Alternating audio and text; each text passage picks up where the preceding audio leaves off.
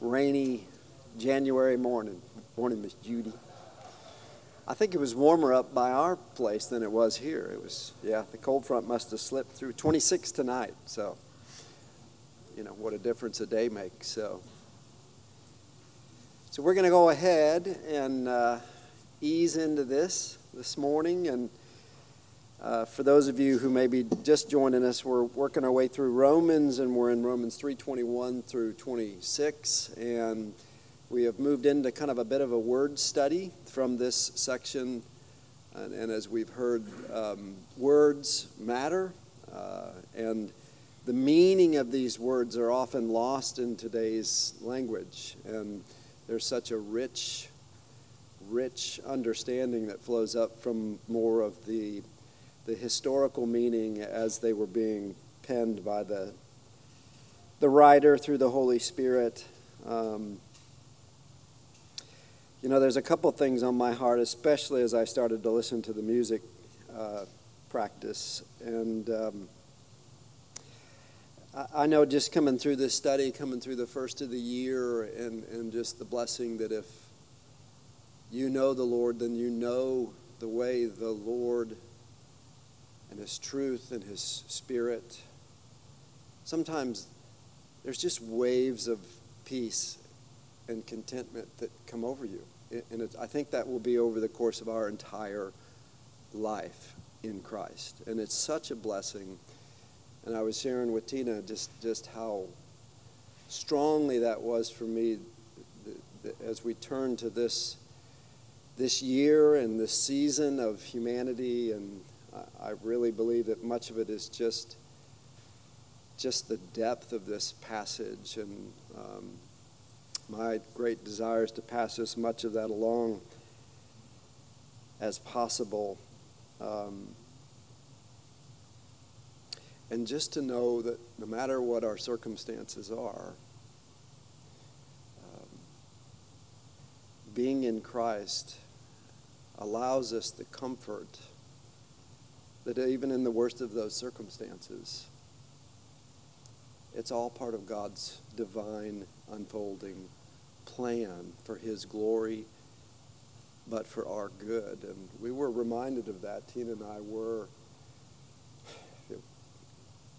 We had some dear friends, dear brothers and sisters sitting at our table Christmas Day with our family, and I think close to 24 hours from that moment, Alan woke up with his tractor trailer and the trailer full of, he woke up crashing into the woods at 60, 70 miles an hour. And at that very moment, as we realize now, as we try to come alongside of this precious couple, their lives are forever changed. And although God uses all things for good, it is not necessarily good what happens that brings that about. But I just wanted to share from Miss Tammy the essence of just a childlike faith in the midst of these circumstances that are unfolding in their life. She said, the Lord allowed this to happen this way for His purpose. I just pray all His will be accomplished in us in this circumstance. And I just think that should just mark our lives. And as Paul said, whether we are in the comforts and prosperity of life, or if we are sitting in a cell with nothing in our life, then in Christ we can trust and have that peace. And knowing this passage, I think, helps us just be anchored down in that. So if I may, I'll just pray for us, and then we'll open up with this section of Scripture. Father, we just come before you, and I pray that we can just let the cares of daily life, of the struggles, of the worries, of the concerns, of the needs just fade away, so that we can just focus our hearts and minds on the blessed work of your beloved Son, and to plumb the depths of what it means to be in Christ,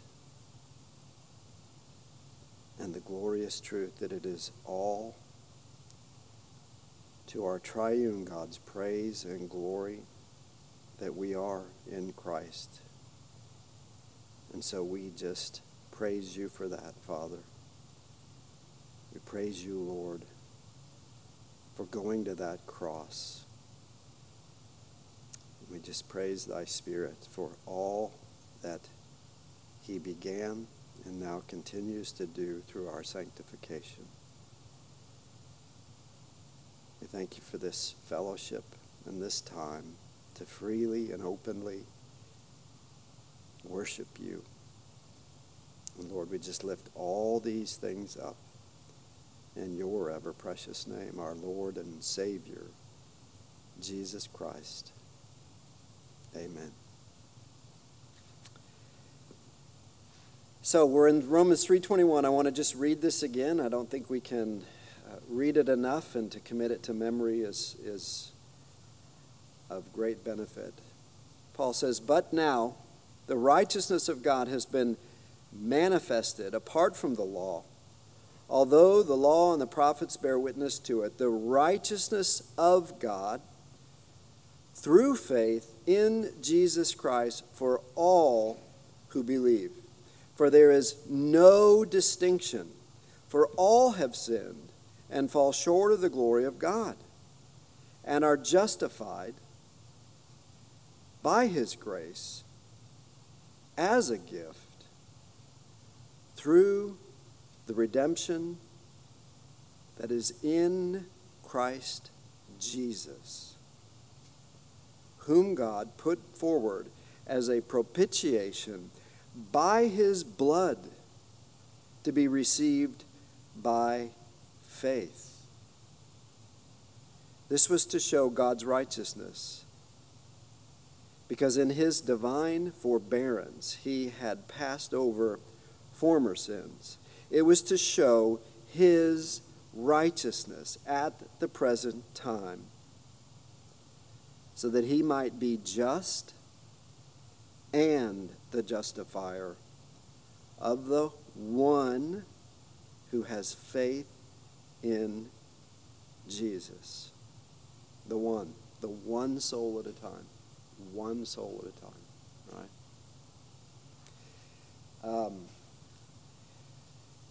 So last week we worked our way through, from a word study perspective, this righteousness of God that Paul talks about, and the righteousness of God, which is Christ alone, that is also the righteousness from God which we receive through this beautiful work of God that is unpacked in here. We looked at what believing faith looks like, right? It is the two sides of the work of the Holy Spirit to regenerate us and create an instantaneous justification, a one-time event that lasts for eternity, and then begins inseparably, contrary to much of what is taught, the sanctification of the Holy Spirit, which is now the transformation of our life over the course of that moment we are justified through faith in what Christ has done, until the very day we die, where we are being sanctified, sometimes like this, right? We all have those ups and downs of sanctification. But we will all be progressing in that, and then the day we go stand before the Lord, we will find this glorious eternal state that we will enjoy forever. And that is much of what Paul talks about in this believing faith, as he talks about in John 8:32, that if you abide in my word, you are truly my disciples, and that you will know the truth, and that truth will set you free. Sin after sin, struggle after struggle over the course of your life. This morning we're going to look at this rather deep water of the family of words around our translations, which are justification, just, justifier, justified. Very, very important set of words. And I really thought it'd be helpful. I've talked about these two men in particular from hundreds of years ago, Haldane and Hendrickson. But I want to just let you hear Haldane's perspective on this this whole issue of justification, just, justify, or justified. Haldane says, justification is a matter of imputation. Now, imputation is the word we're going to look at next. But for the purpose of this point, that word imputation is a reckoning or a charging. Now, think about that. That is this one-time event that occurs. You are reckoned something. You are charged something, right? And it comes to us in the word of imputation. But it's so important as we understand what we are and what we have in Christ. This is the way Haldane unpacks it. The sinner's guilt is imputed, charged, to Christ.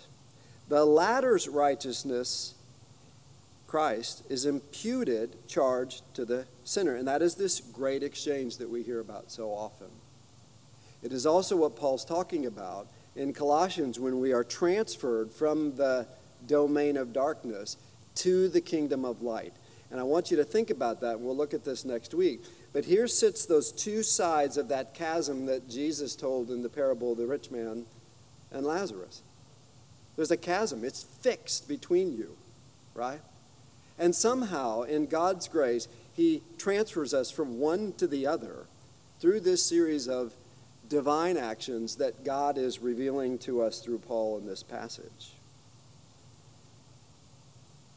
He goes on to say, while justification is a matter of imputation, which is positional, right?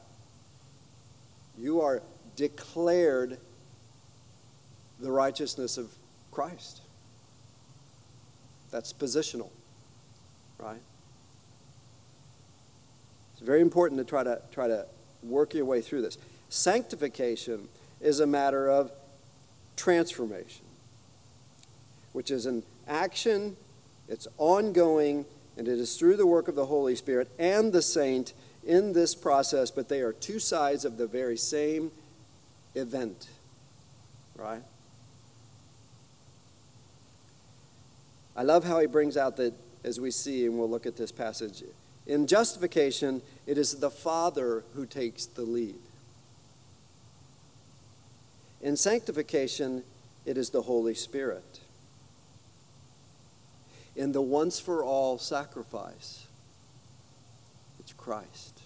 You see the triune God? Don't take this wrong. I love to exalt my Lord. But it is our triune God. And they were all involved, and they continue to all be involved in this glorious work. That's why Jesus could say, I and the Father, we're one. There is no incongruence in what we're doing here. Don't let anybody introduce that thought into your Bible study, right? This is a once-for-all verdict. The second, being sanctification, a lifelong process. They are distinct, but are never separate from one another. Very, very important, right? And there have been seasons where that war has been waged, where we can be saved and not have a shred of love for the Word of God, the obedience to God, and the sanctifying work of the Holy Spirit, right? I think it started to show up in the form of the carnal Christian terminology, right? Because we've declared that we're saved, but our life has no shred of it in it whatsoever, right? Hendrickson, and you'll see the difference of these two men. It's one of the reasons why I enjoy them, because they're at very different ends of the spectrum. Hendrickson talks about this passage and this justification in the dominant forensic sense. Okay, so that sounds forensic, right? Forensic in this context is precise.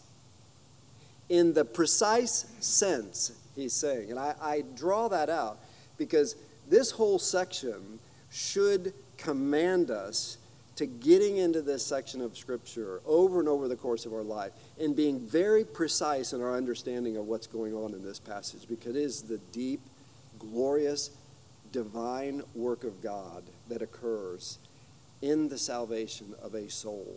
Ours, if it's saved, and anybody we desire to witness to and to see to come to the knowledge of this truth.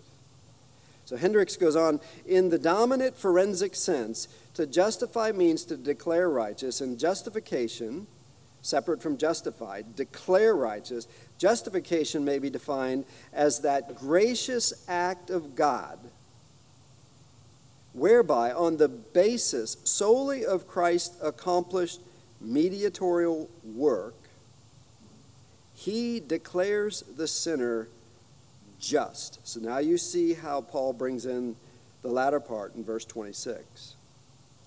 And the latter accepts this benefit with a believing heart. And in the study notes that Rick puts up from last week and this week, there is a whole Bible study in here of passages you can go work with and work through. Because as we see so often, nothing teaches us Scripture like Scripture. So a really good, thorough concordance is one of your greatest Bible study tools, because it's going to keep you in the Word of God and take you to passages that make this beautiful kind of banquet of words from God about these various topics. With that in mind, I want to just walk through, with all that in our mind, I want to walk through a series of passages and, again, let Scripture teach us. Look at Genesis 15:6. This is a essential, foundational passage where God is showing us what Paul has unpacked for us in Romans 3:21 through 26. And he says it to Abraham in this way. And he believed the Lord. And he, here it comes, counted it to him as righteousness. And Paul will go on to that following this section of Scripture, because what he's showing is the continuity of God and the continuity of his salvation and how it has never changed. Never. It's always been through this means. Look at Galatians 2:15 through 16, and we'll begin to see this doctrine of justification by faith get unpacked. Galatians 2:15 through 16 says, "We ourselves are Jews by birth and not Gentile sinners. Yet we know that a person is not justified by the works of the law." So he's being exclusionary in this passage. It is not the law, but through faith in Jesus Christ. So we also have believed in Christ Jesus in order to be justified by faith in Christ and not by works of the law, because by works of the law no one will be justified. It's exclusionary, and as we looked at next week, it nullifies the grace of God. To think that we can somehow earn this grace by being fill in the blank. More religious, more good, more this, more that.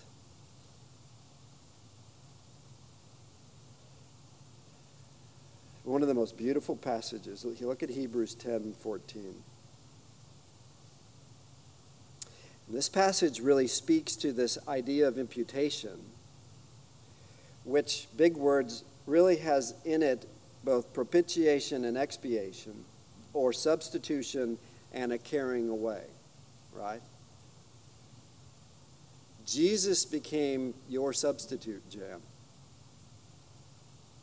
And as that substitute, he carried your sins away to that cross. Now, did we have that prefigured for us in the Old Testament somewhere? Abraham and Isaac? The thicket? Right? the substitute. You see how consistently God has been showing us why this but now that talks about is so glorious? Because now we can see, without this veil, what the triune God has done in the intertrinitarian work to be able to declare a sinner not guilty. Right? That's what this whole section is helping us. And look at this passage, and boy, you could unpack this for a lifetime as well. Hebrews 10:14 says this: "For by a single offering he has perfected." There's that positional statement again. Grady, do you think of yourself as perfected?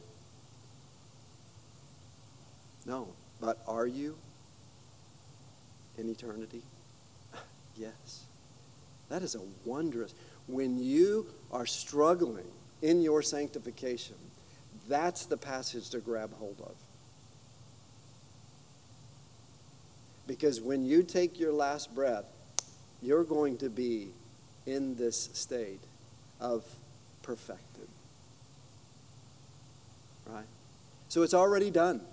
It's not a go after it. It is a promise from God, and one of the most important promises to hold on to tightly. He has perfected for all time.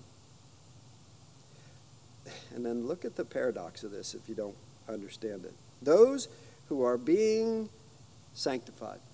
So ongoing state of being sanctified, but already perfected in eternity. And it gets back to how God looks at time. There is no time with God. What he began in the election of the saints from before the foundation of the world, before anything was ever created, is already finished, and everything in between is just the unfolding work of God and the providence that brings those saints, sinners, to the kingdom, transferred from one to the other, and they are there already, but not yet, as many of the theologians say. That's why they say that. You see how masterfully it is in this passage from this writer of the book of Hebrews? The other thing you realize, it's all the work of God. Paul, in these beams that come out of this passage in Romans 3:21, goes to Romans 5:9. So look at Romans 5:9. And Paul uses this phrase a lot. It's because of everything I've said up to this point, and he unpacks this over and over throughout this book. It's just like this, it just keeps unpacking itself. He says in Romans 5:9, "Since therefore we have been justified by his blood," this one-time finished work of Christ on the cross, "much more shall we be saved by him from the wrath of God." So Paul is distinguishing between the cross and the blood and this much more shall we be saved from the wrath of God. Now think about this. The cross was the means by which your sins were paid for by Christ. When Christ came out of that tomb, it was the declaration of the Father who accepted the sacrifice of Christ on your behalf. And therefore, Paul can say with all conviction, there is, therefore, now, no condemnation. Praise God. No condemnation. Because what do we live under over the entire course of our unsaved life, no matter how, or especially the more religious we are? Condemnation. We can never get out from under this sin. Because it's positional. We're declared righteous, we are no longer condemned, though we struggle through sanctification, and we want to understand that in our lives. Because it's one of the ways that Satan and the world will steal your testimony, because it's those very things that Christ died for. It's not like he died for you, and then he threw it to you and said, now you finish the work. Did he? He said he's going to finish what he started, and that's what all this justification is helping us see.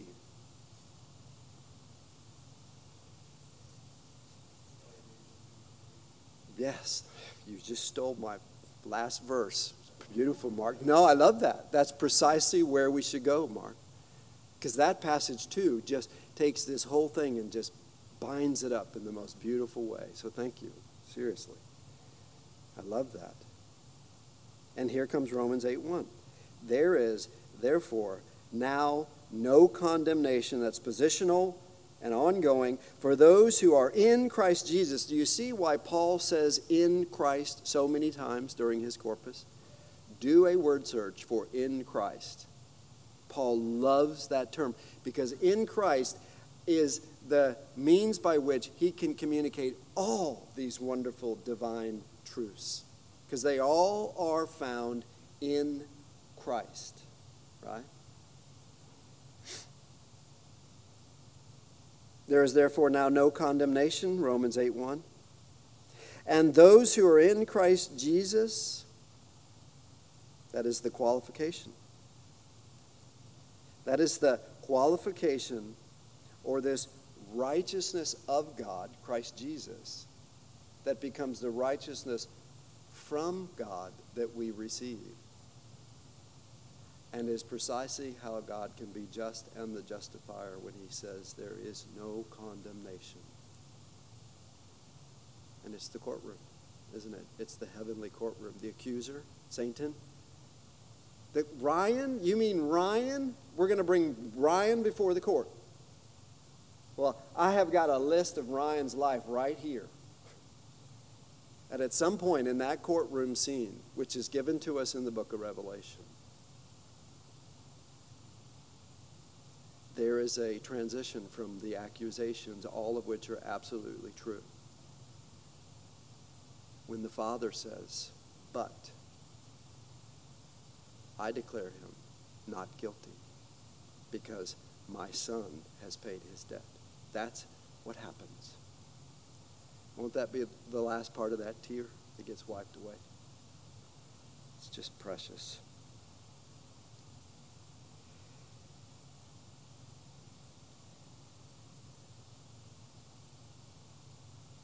I want us to look at Romans 8:33, just a few verses down.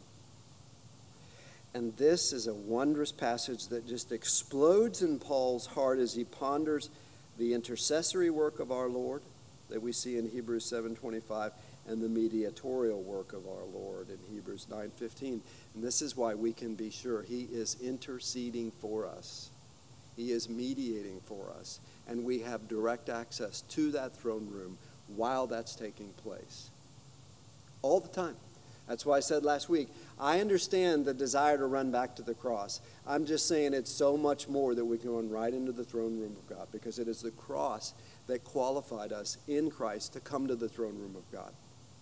So go to the throne room where Christ is already interceding for you, for the very thing you're coming to him for. Isn't that wonderful?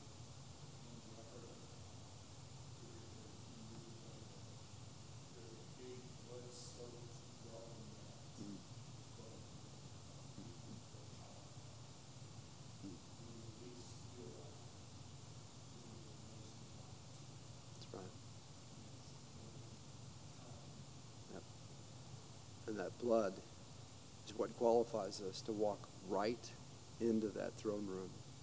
And I just don't think we think literally enough about that in our life. Because where is Christ in the believer?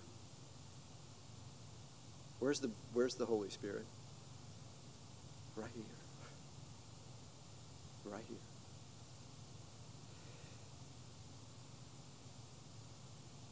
One more verse, and then we'll get to Marky's verse. 2 Thessalonians 2:13. I want you to just see this work of the triune God and the hearts that we must have. But we ought always to give thanks to God for you, brothers, beloved by the Lord, because God chose you as the first fruits to be saved, through sanctification by the Spirit and belief in the truth.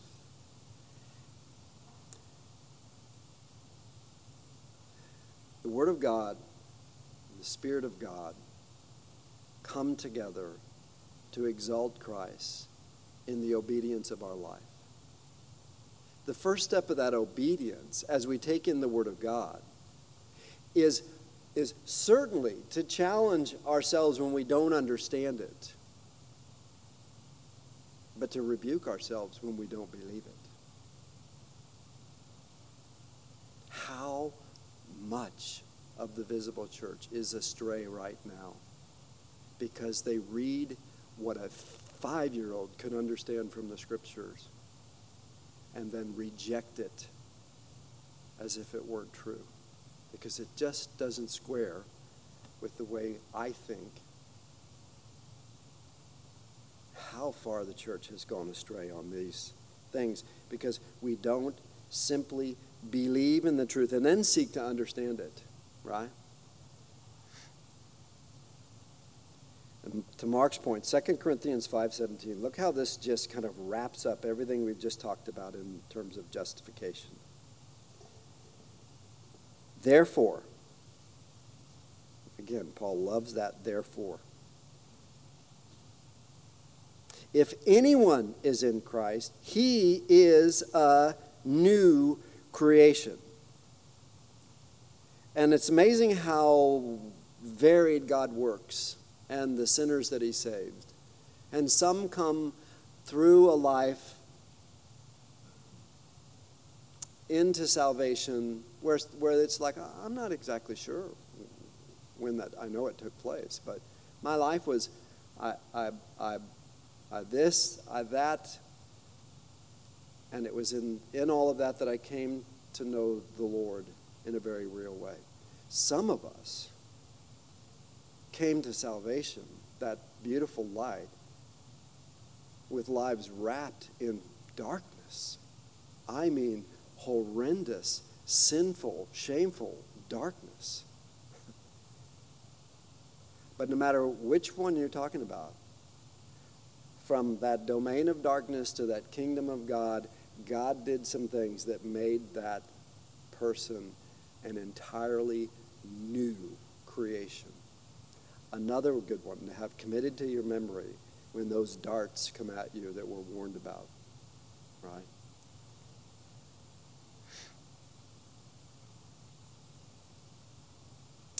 The old has passed away. Behold, the new has come. And just so we're sure, all this is from your cooperation with God, the wonderful things you did that made God want to save you. No, all this is from God, which is why no one can snatch it out of their hands. It's all of them.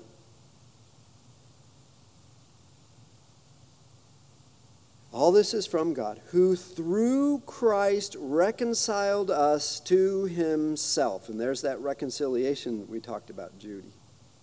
And gave us the ministry of reconciliation. The opportunity now, having had this done to us, to go out and share it in a proper and, may I say, precise way. What God is continuing to do in the lives of countless souls. Saints who don't even know it yet. Right?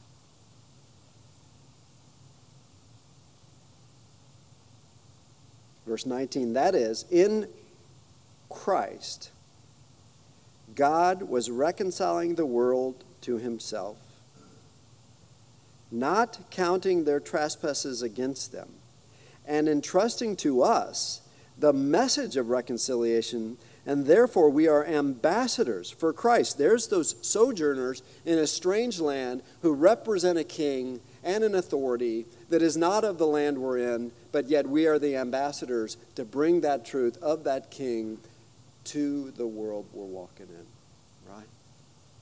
What a privilege. Do you think about the privilege that is to be ambassadors for Christ? God making his appeal through us.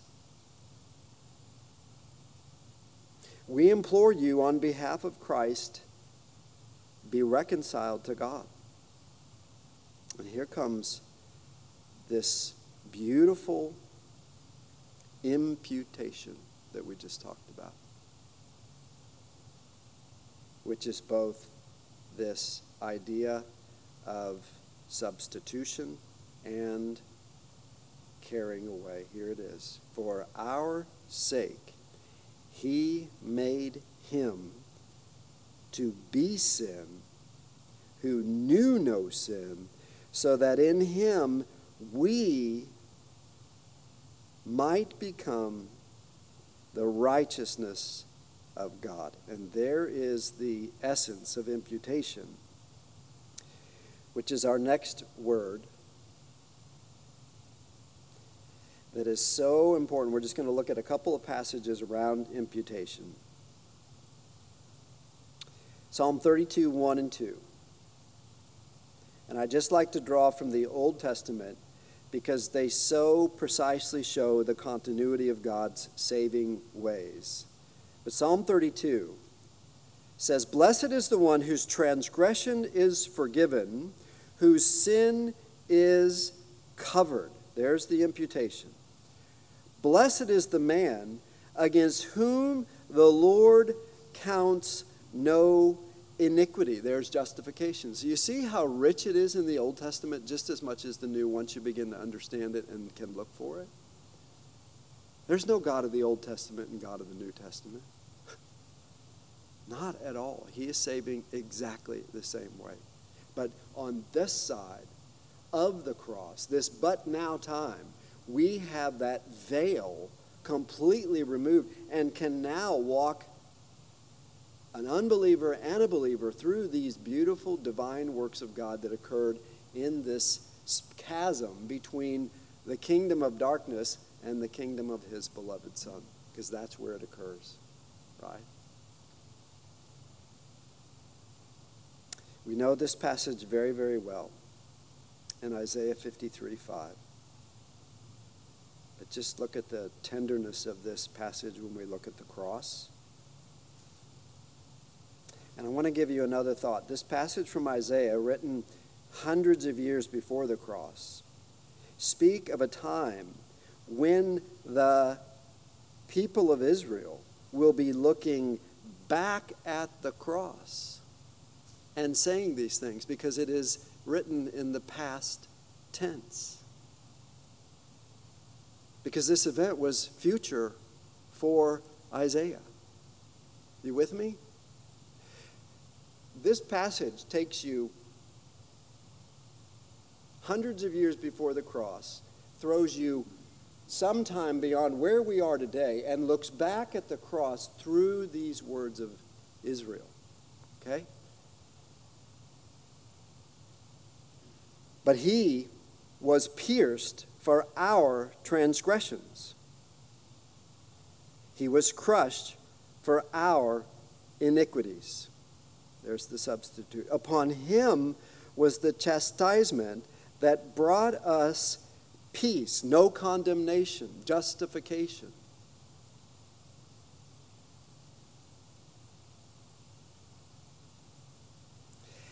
And with his wounds we are healed. There's your imputation and expiation that Paul is unpacking in this passage. This is why Paul, as Saul, as a Hebrew of Hebrews, who has been now rejected by his family and his beloved Israel, is so perfect to write these truths for us and to have them unpacked out of this Old Testament truth that we have been given.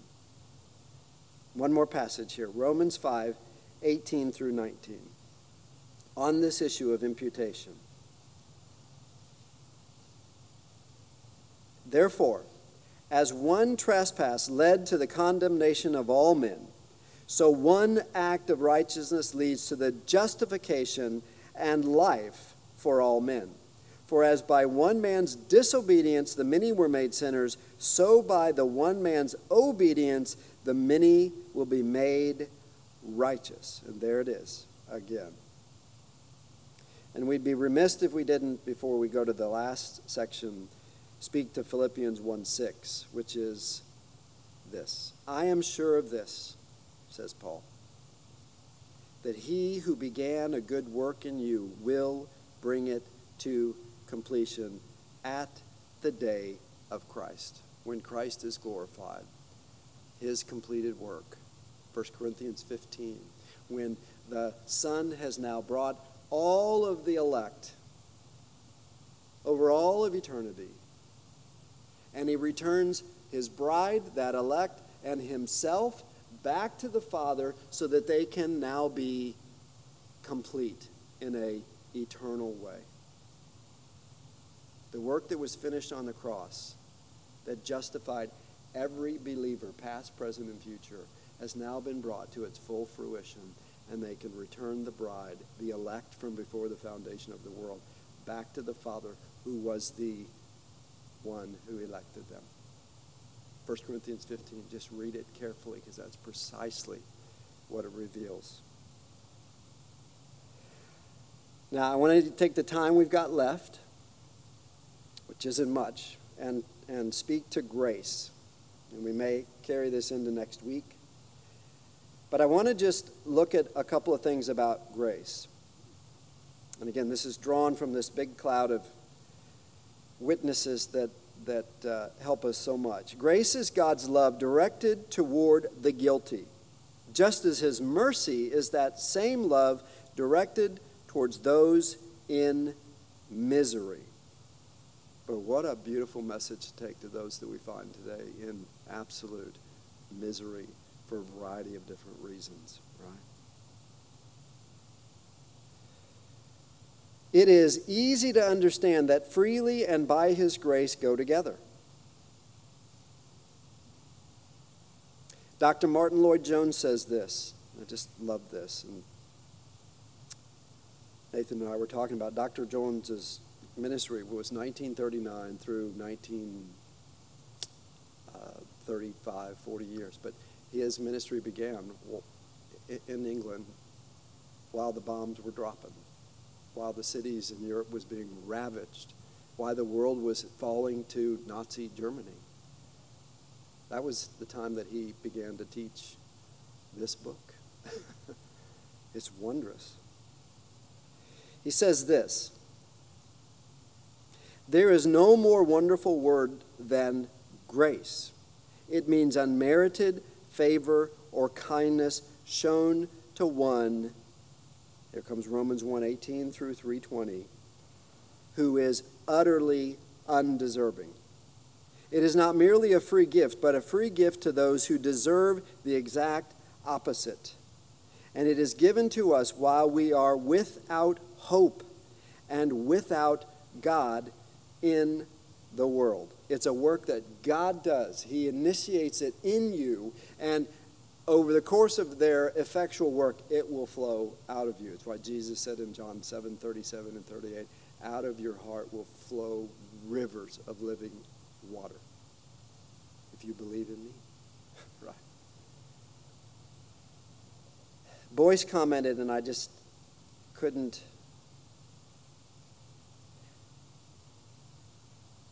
How difficult is this for us today?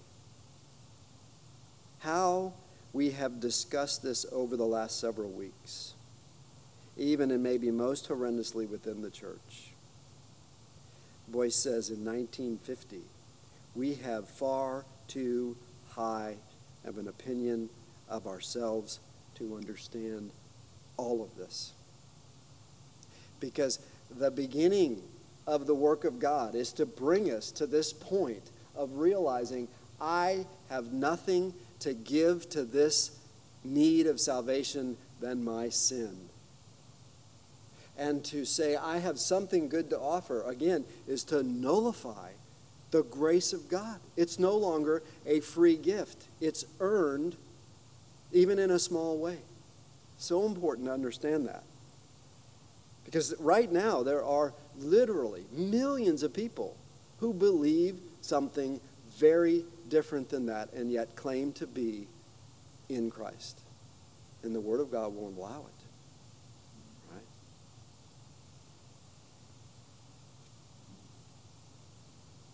Because we think that we are okay, because we're somewhat better on the scale of righteousness than many others. It leans in our direction, Boyce says. And it is right here that this line of thinking and believing or disbelieving, that our God-given faith or absent of it is found. Now, to wrap all this up, I want you to open to Ephesians. And I want you to see just how beautifully this passage just, again, wraps up everything we've talked about over the last 2 weeks, and really since we began this study 52 weeks ago now. Ephesians 2, 1 through 10.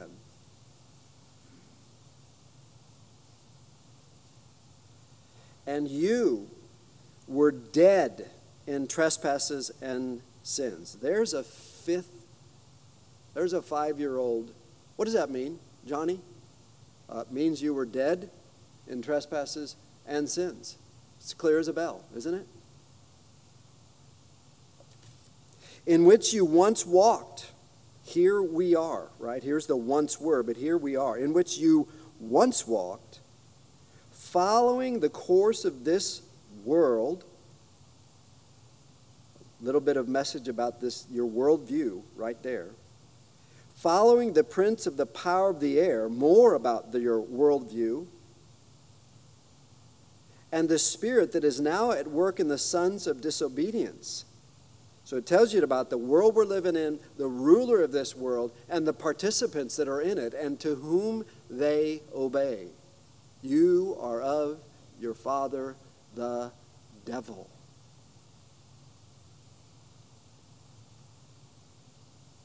And then look at the horrendous reality of this state. Among whom we all once lived. We were right there with them. In the passions of our flesh, carrying out the desires of the body and the mind, and were by nature children of wrath, like the rest of mankind. There's Romans 1:18 through 3:22 a T. So that every mouth may be stopped. But God, look at verse 4. Don't stop, but go to verse 4. But God, and here they all come, being rich in mercy, because of the great love with which he loved us. I always think about John's passage. We love him because he first loved us. So here comes that love that allowed us to love him.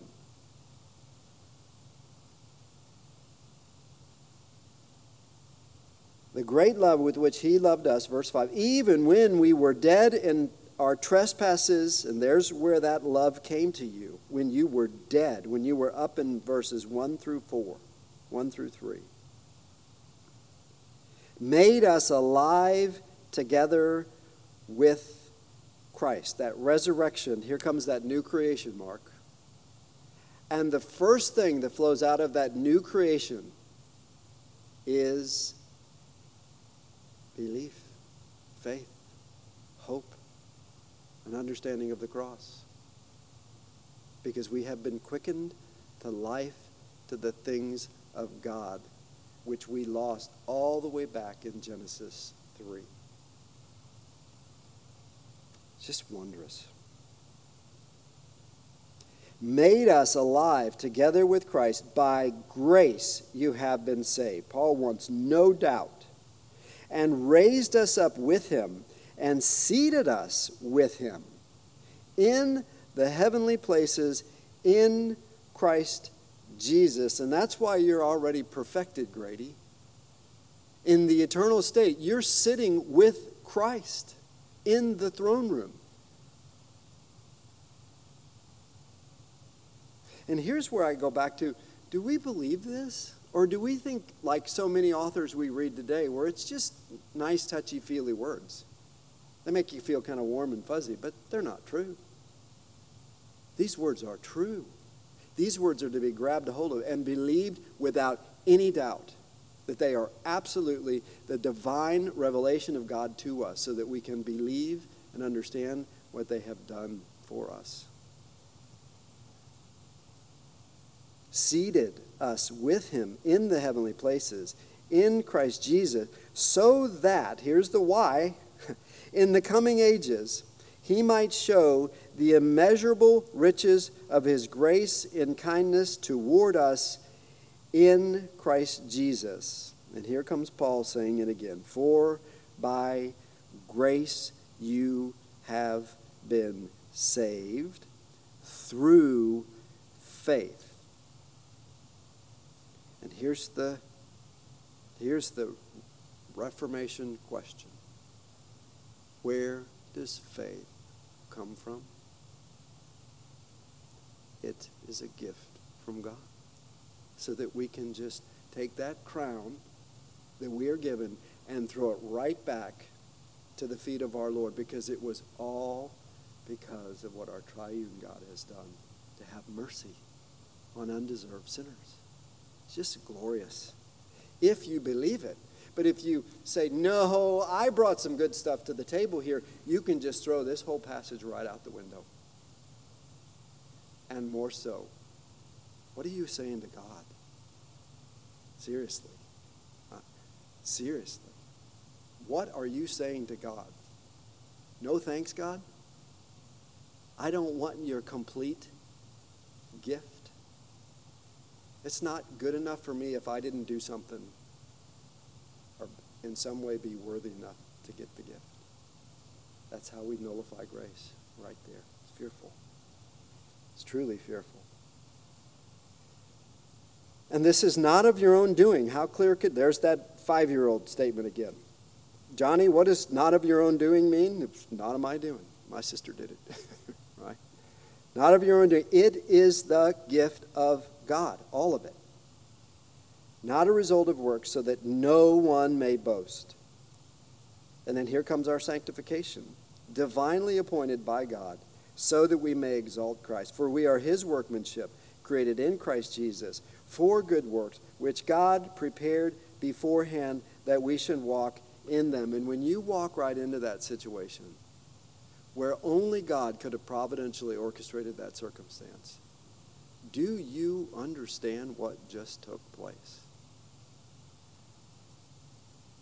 The decretive will of God from before the foundation of the world, anything was ever created, just showed up in your life. And the question for us is, what are we going to do with that? What are we going to do with that? Which God prepared beforehand that we should walk in them. Let's just look quickly. I'll read to you Romans 5:20, and then we'll just pray. Romans 5:20 says, "Now, the law came in to increase the trespass, but where sin increased, grace abounded all the more." Meaning, in your blessed life of sanctification, you're going to stumble and you're going to sin, and God knew it so that he could continue to sanctify you all the more as you got up and trusted his word. Right? Grace is always going to be greater than our failures as a saint. Right? Ethan, would you pray for us?